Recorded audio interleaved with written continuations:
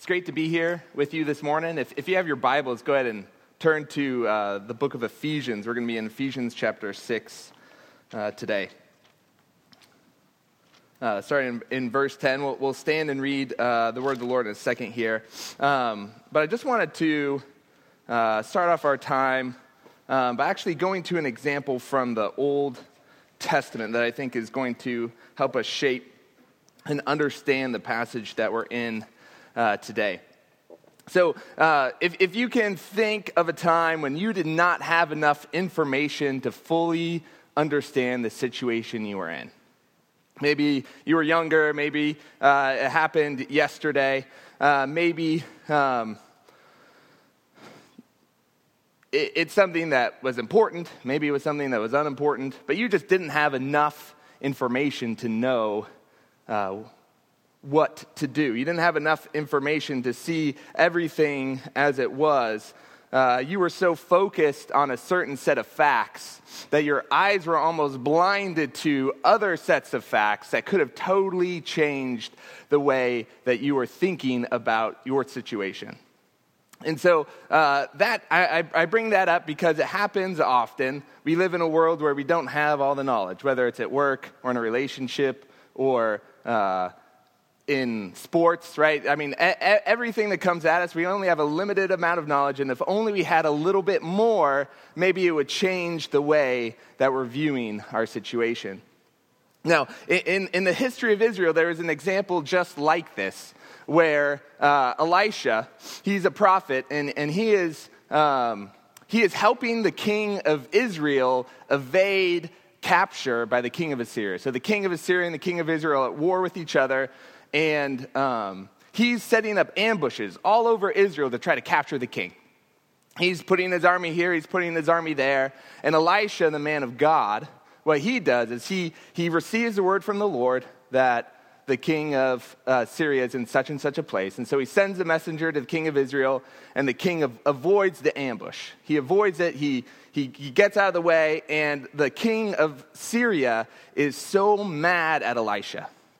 He thinks Elisha has an inside man inside his inner circle, and so he's set in his heart to go out and kill Elisha. Just a regular dude, just like you and me, doesn't have an army with him, doesn't have soldiers in his back pocket who's keeping him safe, and he's in this small town of Dothan. And one night he goes to bed, and the next morning his servant wakes up, climbs up on the wall or the parapet or whatever, and he looks at it and he sees this huge, massive horde of Syrians. They have horses, they have chariots, they have armies, and the servant is terrified. It's 2 Kings 6:15. He says, he goes and tells his master, he says, "Alas, my master, what shall we do?" He is absolutely terrified by this massive army that is there to kill his master. And they'll probably kill everybody else there who's harboring Elisha. But Elisha turns to his servant, and he looks at him and he says, "Do not be afraid, for those who are with us are more than those who are with them." And so Elisha sees some true facts. He has some knowledge of the way that things are that his servant just didn't have.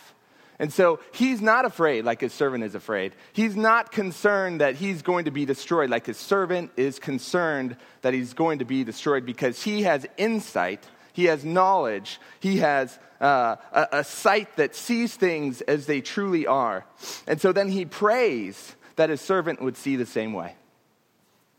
And what happens is his servant's eyes are opened, and his servant sees in all of the hills around him this massive host, this angelic army that is there to fight for Elisha. And what ends up happening is this angelic army, they come and they blind the whole army of the Assyrians. And then Elisha goes out and says, "Hey, Elisha's not here, come with me." And he leads the whole army into Samaria, which is the capital city. And the king of Israel is able to capture the entire army of the Syrians. And so all that to say, the point of this story is that there are realities in our world that simply escape our notice. And if we saw them, if we only saw them, we would totally change the way that we're interacting with the world. There is something so true going on that that it would change the way that we feel about our situation. It would change the way that we think about our situation. It would change the objectives and the dreams that we have in our life if we saw these things. And our way of seeing and knowing would produce a better picture of reality. Because that servant, he thought he saw things the way that they were. He thought he understood what was going on, but he did not. And so our text today, I hope, will be for us one of those eye-opening moments where we will interact with a word from the Lord, something that God has written down on our behalf and given to us to change the way that we see our world, that it shift the way that we look at the world emotionally and mentally. It would change our objectives and our dreams for our lives. And that as we submit our hearts to this text, the Word of God would make this shift happen in each and every one of us. That our eyes would be opened and we would see more fully and more accurately the way things are. So if you would go ahead and stand with me, we will be reading Ephesians chapter 6, starting in verse 10 through the end of the chapter. It begins, "Finally, be strong in the Lord and in the strength of his might. Put on the whole armor of God, that you may be able to stand against the schemes of the devil. For we do not wrestle against flesh and blood, but against the rulers, against the authorities, against the cosmic powers over this present darkness, against the spiritual forces of evil in the heavenly places. Therefore, take up the whole armor of God, that you may be able to withstand in the evil day, and having done all, to stand firm. Stand, therefore, having fastened on the belt of truth, and having put on the breastplate of righteousness, and as shoes for your feet, having put on the readiness given by the gospel of peace. In all circumstances take up the shield of faith, with which you can extinguish all the flaming darts of the evil one. And take the helmet of salvation and the sword of the Spirit, which is the word of God, praying at all times in the Spirit, with all prayer and supplication. To that end, keep alert with all perseverance, making supplication for all the saints, and also for me, that words may be given to me in opening my mouth boldly to proclaim the mystery of the gospel, for which I am an ambassador in chains, that I may declare it boldly as I ought to speak, so that you also may know how I am and what I am doing. Tychicus, the beloved brother and faithful minister in the Lord, will tell you everything. I have sent him to you for this very purpose, that you may know how we are, and that he may encourage your hearts. Peace to the brothers, and love with faith from God the Father and the Lord Jesus Christ. Grace be with all those who love our Lord Jesus Christ with love incorruptible." This is the word of the Lord. Thanks be to God. You guys can have a seat, and let's pray. Lord, I pray that the eyes of our hearts would be open, and that the reality of your word, the truth that you have for us would change our hearts, that it would change the way that we interact with our world, and that it would propel us more and more into the image of your beloved Son, Jesus, that we would be like him, that we would know him more, that we would sing his praises without ceasing, that his beauty would captivate our hearts, and that we would proclaim his name from our homes to all peoples of the earth. I pray this in Jesus' name. Amen. So we're going to divide this last section that I read, 6 through 24, into two distinct sermons. So we're only getting half of it today. So definitely come back next week, because we're only going to be able to talk about so much. And to get the full picture, we need to talk about more. But the first section that we're going to talk about today is just verses 10 through 12. And there's going to be 4 controlling questions that help shape our time together this morning. The first is, who are we? What does this text say about who we are and what our role is in the world? The first one is, where are we? Where are we? The second one is, who are we? The third is, what do we face? And then the fourth is, so what? Why does this matter? What's going on here? So where are we? So in those first three verses of 10 through 24, we get a picture. We get set in a setting by Paul that I think is crucial for us to see and to understand. Where are we? The answer is that we are in a battlefield. We are in a battlefield. Just look at the language of the text with me in verse 10, right? It says, "Be strong in the Lord and in the strength of his might." Verse 11 says, "Put on the whole armor of God." Verse 12 says, "For we do not wrestle against flesh and blood," implying that for we wrestle, if you cut out the negative words there, we wrestle. Words like strength and armor and wrestling indicate combat, where an individual, or in this case, also a group of individuals, are engaged in life or death struggle that requires sufficient strength, proper equipment, to achieve success. And if you think about that, what is the word that we use in the English language that describes such a situation where you're in a struggle, life or death, and you need proper equipment to carry out that fight? Where those fights happen is called a battlefield. So that's sort of the premise here. And now we're going to look through at strength, armor, and wrestling and see how those do in fact set us in a battlefield location. So let's consider strength for a second.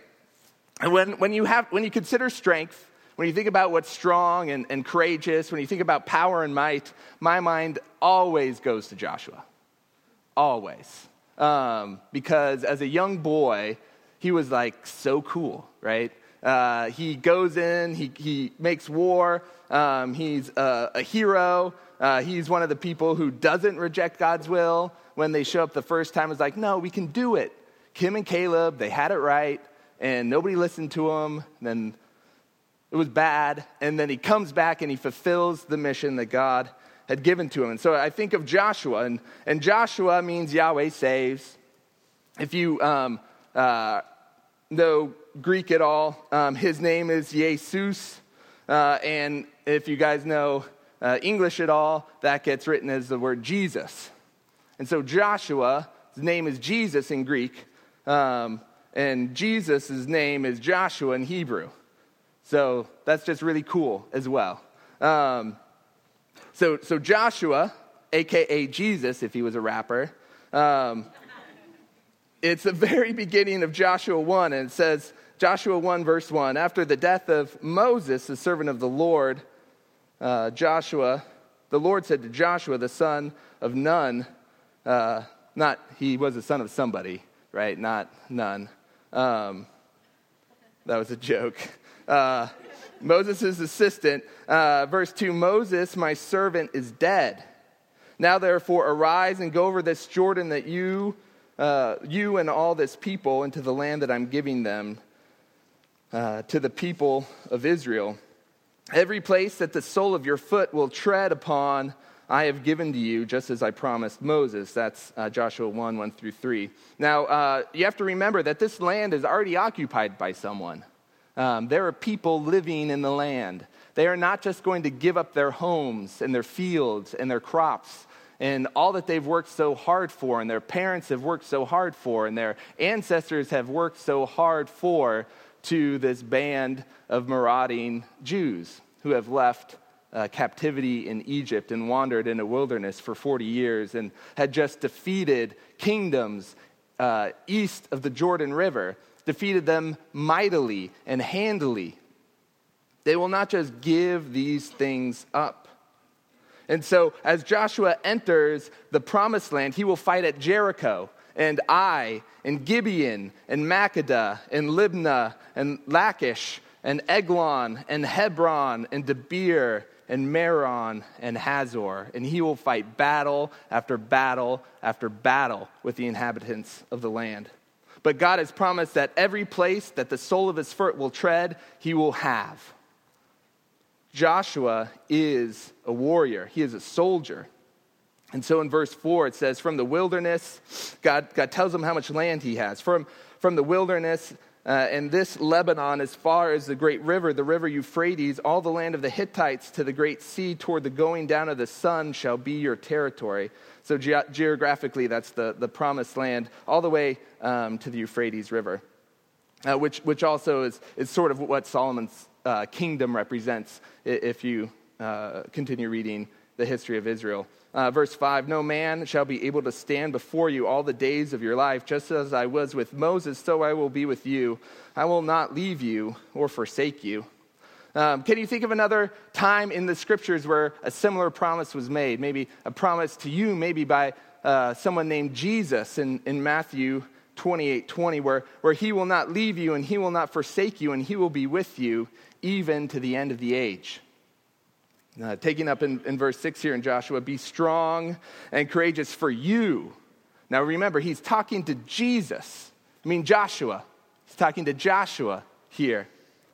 You shall cause this people to inherit the land that I swore to their fathers to give them.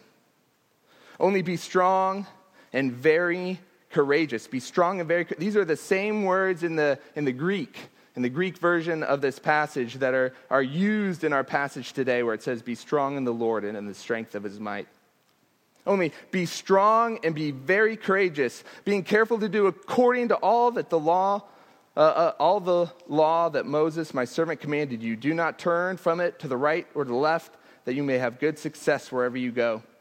This book of the law shall not depart from your mouth, but you shall meditate on it day and night, so that you may be careful to do according to all that is written in it. For then you will make your way prosperous, and then you will have good success. Have I not commanded you, be strong and courageous? Do not be frightened and do not be dismayed, for the Lord your God is with you wherever you go. So strength is the way of the warrior.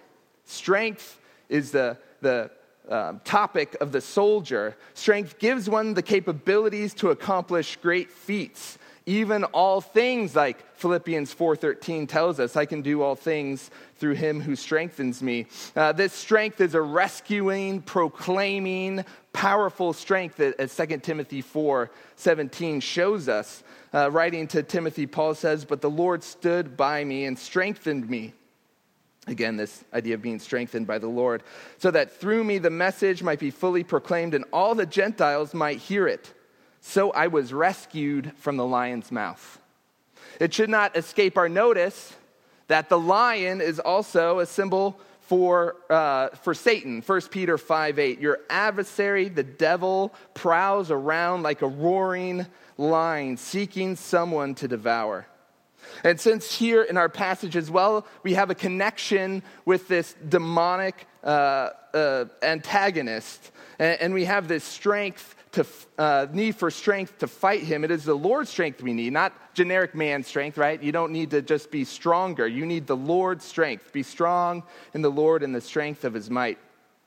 Because we have an opponent who is demonic, Satan and his demons, and he presides over this present darkness. And so we are in a battlefield because strength is required.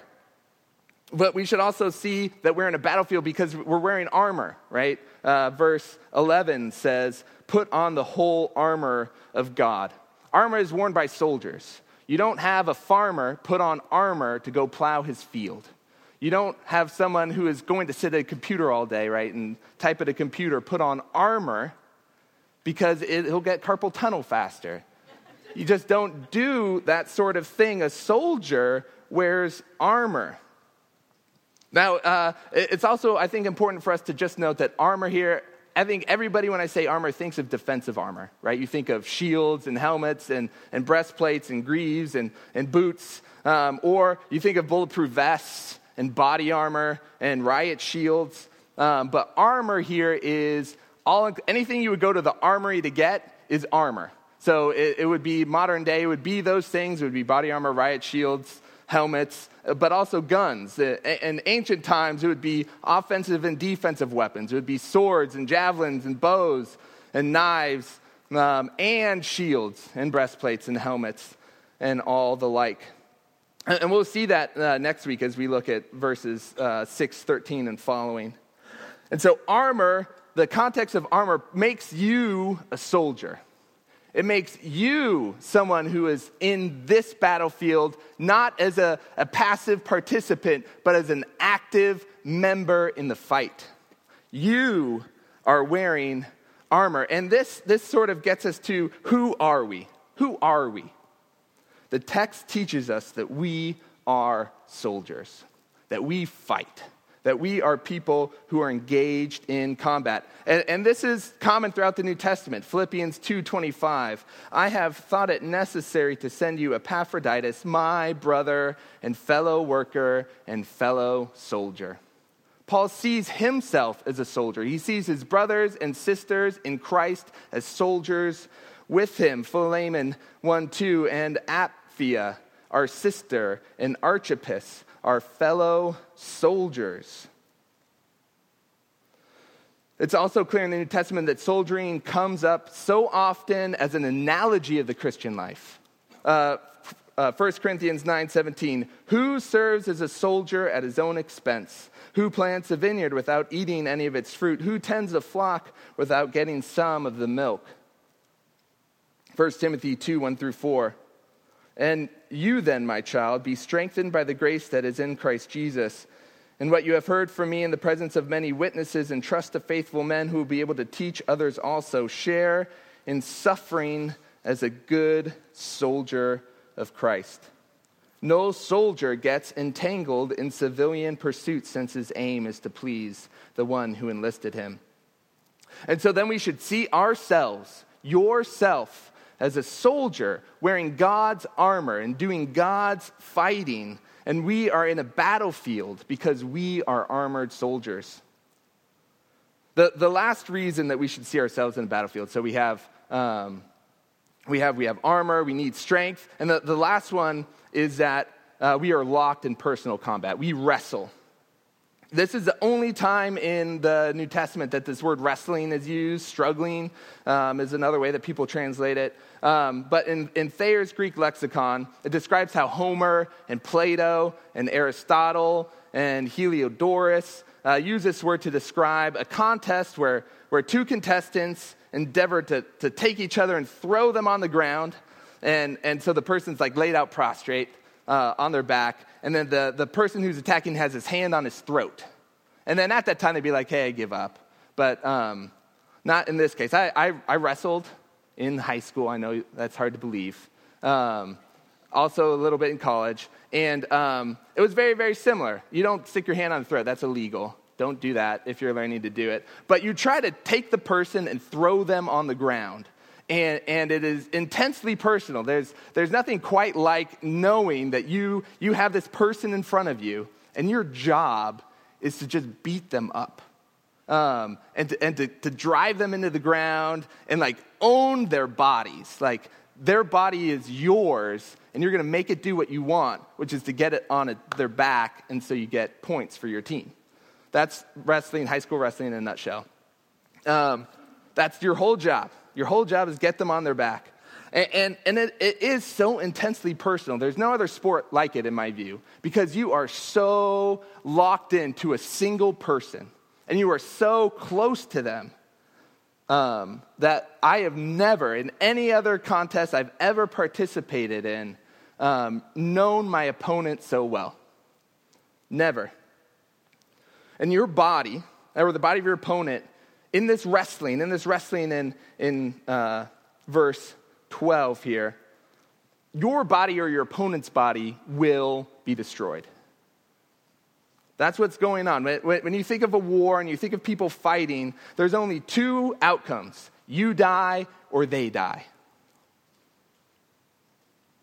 And so you are on a battlefield because you are wrestling, you are armored, and strength is required. But the question becomes, who are you facing? Who's your opponent? Who are you engaged in? Verse 12 says, for we do not wrestle against flesh and blood, but against the rulers, against the authorities, against the cosmic powers over this present darkness, against the spiritual forces of evil in the heavenly places. So our opponents are not other human beings. I think that's very important for us to know, that oftentimes we can think that our enemies, the people who are against us, the people who put obstacles in our path, are human, that they're simply flesh and blood, right? Flesh and blood is just what's it called? I was going to say euphemism, but that's not the right word.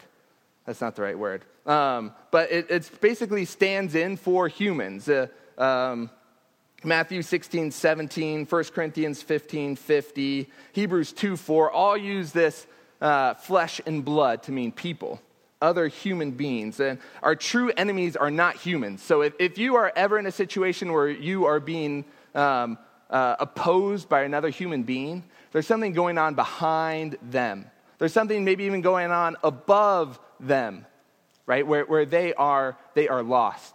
They are trapped. They are in darkness. And they are not your true and ultimate enemy. So who is our true and ultimate enemy?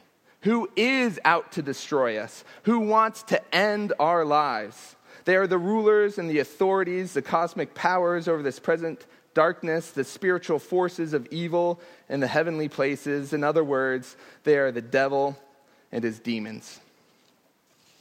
So the image before you and me is that you are on a battlefield, each and every one of you, on a battlefield. You are armored in an armor that we'll talk about next week.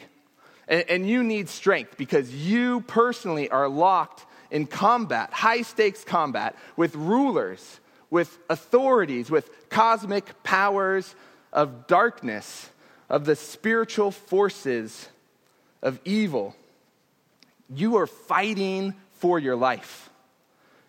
And I'd be remiss if I failed to remind you and me that someone before us in dignity, in power, in glory, in might, in wisdom, in beauty, and in love. Someone before us, the one named Jesus, our Joshua, was also locked in the same combat.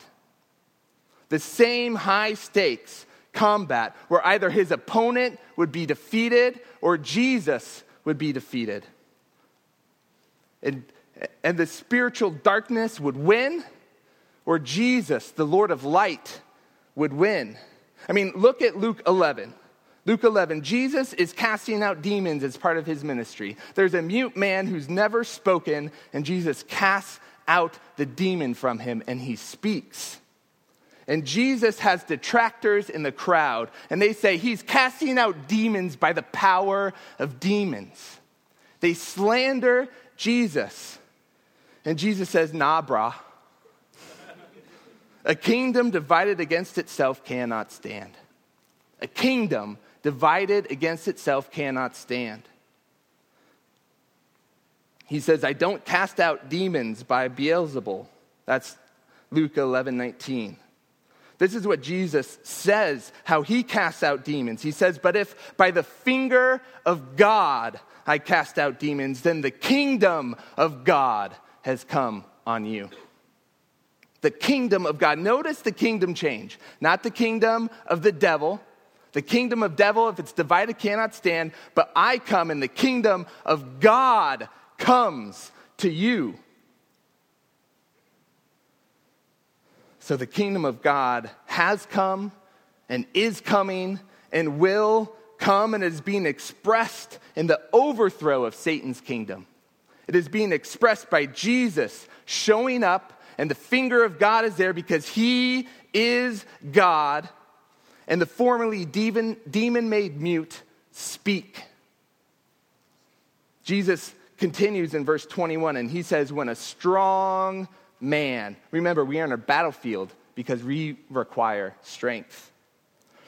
When a strong man fully armed, we are in a battlefield because we have armored soldiers. So when a strong man fully armed guards his own palace. Now, palace is a fine translation for this word, but I prefer the word temple here. The strong man is actually guarding the inner courtyard of a temple. And Jesus says when a strong man fully armed guards his own temple, his goods are safe. Verse 22, but when one stronger than he attacks him and overcomes him, he takes away his armor in which he had trusted and divides his spoil. So Jesus comes and he finds the strong man and he engages him in conflict and he defeats him and he plunders his possessions. He plunders his kingdom. And Jesus says, whoever is not with me is against me, and whoever does not gather with me scatters. And so Jesus, one way of looking at the life of Jesus is he is plundering the kingdom of Satan as he walks through Galilee and Israel.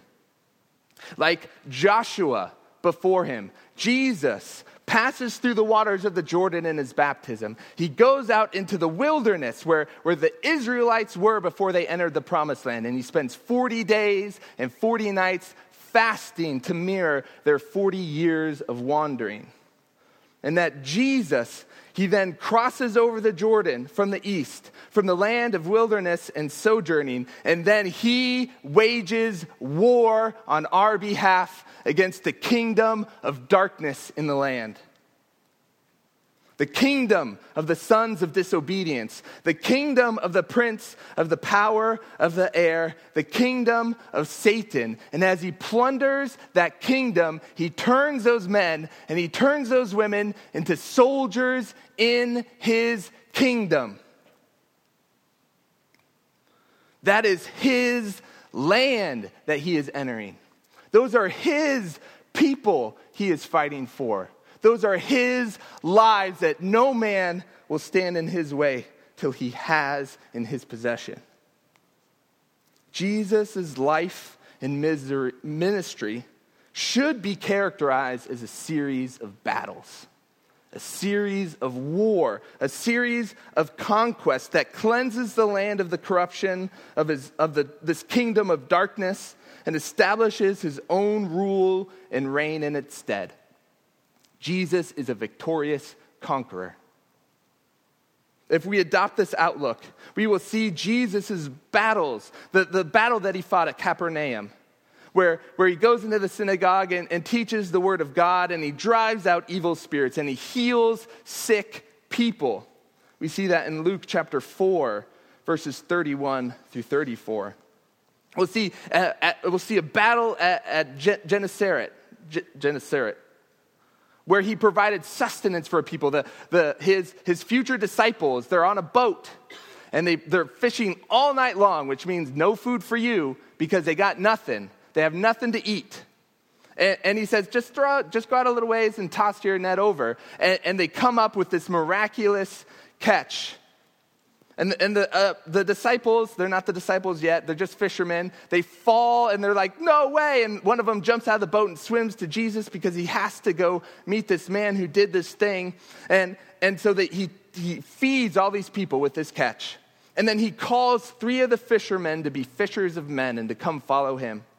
Jesus plunders the kingdom of Satan and invites the people who he's liberating into his own army.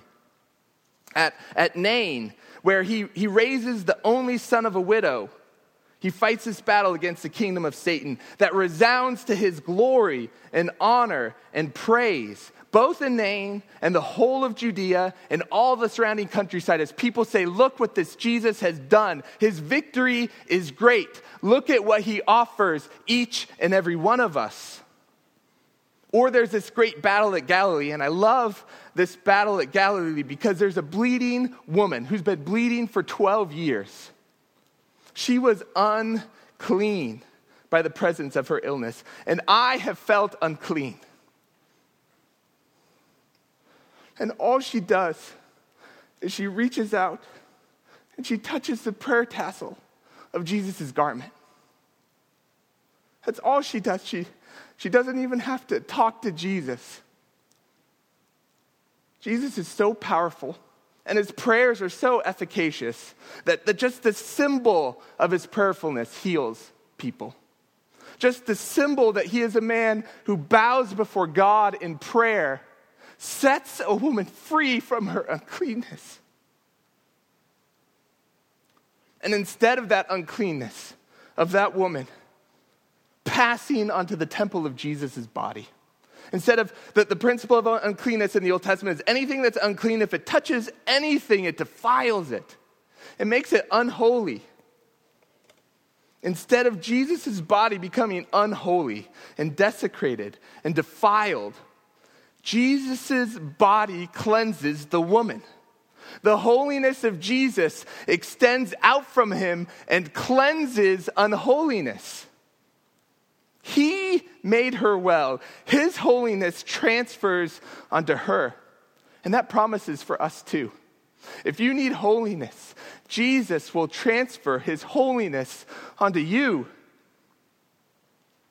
And there are countless other places and instances where Jesus healed the sick, where he gave sight to the blind, where he made the lame walk, where the poor rejoiced at the good news that was testified and proclaimed to them. John 21:25 says that now there are also many other things that Jesus did, which were every one of them to be written. I suppose that the world itself could not contain the books that would be written. And how true of that now? Now, 2,000 years after his life and death, he has done so much more. I couldn't imagine us trying to write it all down. Jesus fought countless battles in countless places against Satan, and he watched Satan's empire crumble underneath his feet. It says he saw Satan falling like lightning. Because Jesus is powerful. Jesus is mighty. Jesus is our Savior and Lord. He is a warrior like Joshua. Or rather, Joshua is a warrior like Jesus. So what? So our last and final question is, so what? Well, there's two so whats I want us to walk away from this with. Two so whats. The first is that, church, the final victory has already been won by Jesus. The final victory has already been won by Jesus. We learn this in Ephesians 10, 20 through 22. Starting in verse 20, it says, that he worked in Christ when he raised